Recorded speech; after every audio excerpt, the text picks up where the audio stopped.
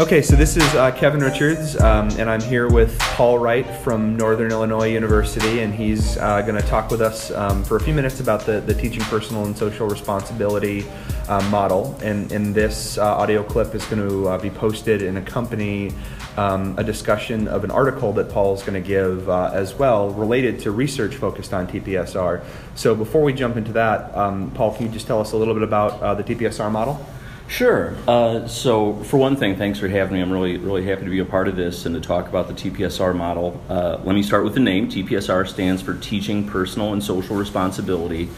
It's one of the most prominent instructional models, curriculum and instructional models in physical education and sport pedagogy.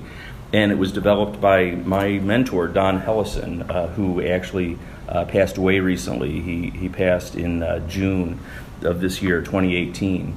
But he had started this work in the late 1960s, was the beginning of his work with youth. And he was in the Marines and actually working with kids who were told, look, you're either going to jail or you're going into the Marines. So he was given that challenge, that opportunity, and he realized the best way for him to work with these kids was using physical activity and sport. Physical training was a huge part of the Marines, but it started this idea and this passion in him of saying, you know, what a lot of these kids need is essentially developing personal and social skills that would help them not just be successful in sport and fitness training, but in life.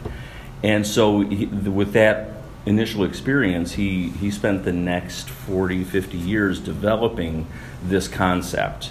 But it started with the idea, the spirit of it, going back to Don's work, was working with kids who might be labeled at risk, kids who are underserved through no fault of their own, usually based on the zip code they were born in. They're facing a lot of struggles and a lot of challenges, and they might not be getting as much role modeling and development in terms of personal and social skills that can really help them thrive in life.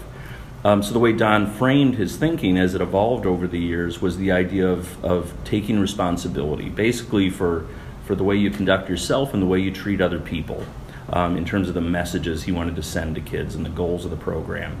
So personal responsibility, as it's framed in the model, would start with basic things like just engaging, giving good effort, being persistent in whatever you're doing. Self-motivation is what Don called it in many iterations of his writing.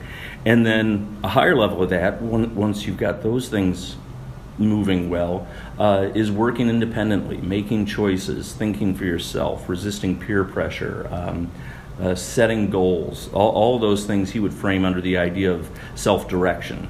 So you go from a basic self-motivation to self-direction on that personal skill side.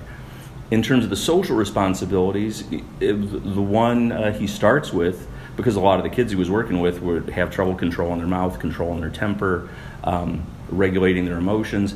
So he started with fundamentals of respect. The least you can do for people in a learning environment or anywhere is be respectful and do no harm. So self-control, peaceful conflict resolution, things like that would come up under the idea of respecting the rights and feelings of others, which is a cornerstone of the model. But again, we don't want to expect the least from kids. Don was very focused on empowerment and helping kids reach their potential. So he had no interest in just getting them to behave well and comply. The goal was to move them toward being more pro-social, teaching them and challenging them to think about how they can help others, how they can display caring behaviors and take on leadership roles. So on the social side, you go from the fundamentals of respect and you build on that, challenging kids to be more pro-social and demonstrate caring behaviors. So those are sort of the two sides of the model, the personal and the social responsibility. But the overarching goal through all of it is the idea of transfer. In the teaching approach we use and the way we try to help develop skills in these kids, we're focusing and using a lot of times the term life skills. So, dribbling, the chest pass, those are basketball skills. You can teach someone to use those. They can develop that skill through practice and feedback, but it's never going to apply outside of basketball. It's a basketball skill. Whereas learning goal setting, learning peaceful conflict resolution, those are life skills. You can learn them, you can have them explained to you, have them modeled, get feedback, and develop those skills in a sport program or PE, but they're not restricted to that setting. You can apply them in the classroom or at home or in the future or in your personal relationships. So the focus is always on teaching life skills that can be transferred to other settings. So that concept of transfer is really key, and I think one of the things that sets TPSR apart from most of the other instructional models, that there's an explicit focus on transfer outside of the PE experience. We're developing responsibility within, and that makes the program more functional and more engaging for youth. But our ultimate goal is not PE itself, but it's used as a vehicle to help kids learn skills that can transfer and help them in life, not just with their jump shot, as Don would say. So, I mean, that's sort of an overview of the model. I think the spirit of it, I'll just wrap this up with some themes that Don identified instead of getting into all the minutia and the nuts and bolts of the model. One of the themes is empowerment. He was really focused and committed to the idea of sharing power with kids and giving them as much responsibility as they could handle. Depending on development, depending on the individual student or kid or child, not everybody's ready for a leadership role at the same point in time.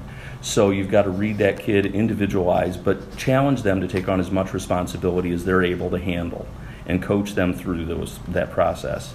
Relationship was another big theme for him, that this isn't just a technical model. This is about your philosophy and your values as a teacher. If you don't believe in kids' potential and you don't believe in the idea that kids can handle responsibility and figure things out for themselves, you can't implement this as a technical model. So a lot of this is relational. It's about the way you perceive kids, your rapport with them, and those pedagogical relationships. And another idea is integration. All this sounds great. I mean, no PE teacher would say, I don't care about leadership, I don't care about goal setting or self-control. Everybody would believe and agree that these are important things to teach, but his focus in the TPSR model was integrating that into the experience. Don't just say sport builds character. Don't just say you want your kids to be good leaders. You've got to be able to explain, well, when do you give them chances to be in charge of other kids? When do you give them chances to make decisions? These are skills, right? You need to practice skills to develop skills. So if you're going to say that you're teaching these life skills, you need to integrate that into the physical activity experience. And then finally, the last big theme that he identifies in his last text on this is transfer, which I've talked about quite a bit already. But those are the things that characterize this model, and I think have really inspired a lot of teachers and practitioners, and increasingly has caught the attention of researchers and academics in the area of physical education and sport pedagogy. Awesome. Thank you, Paul. Thanks.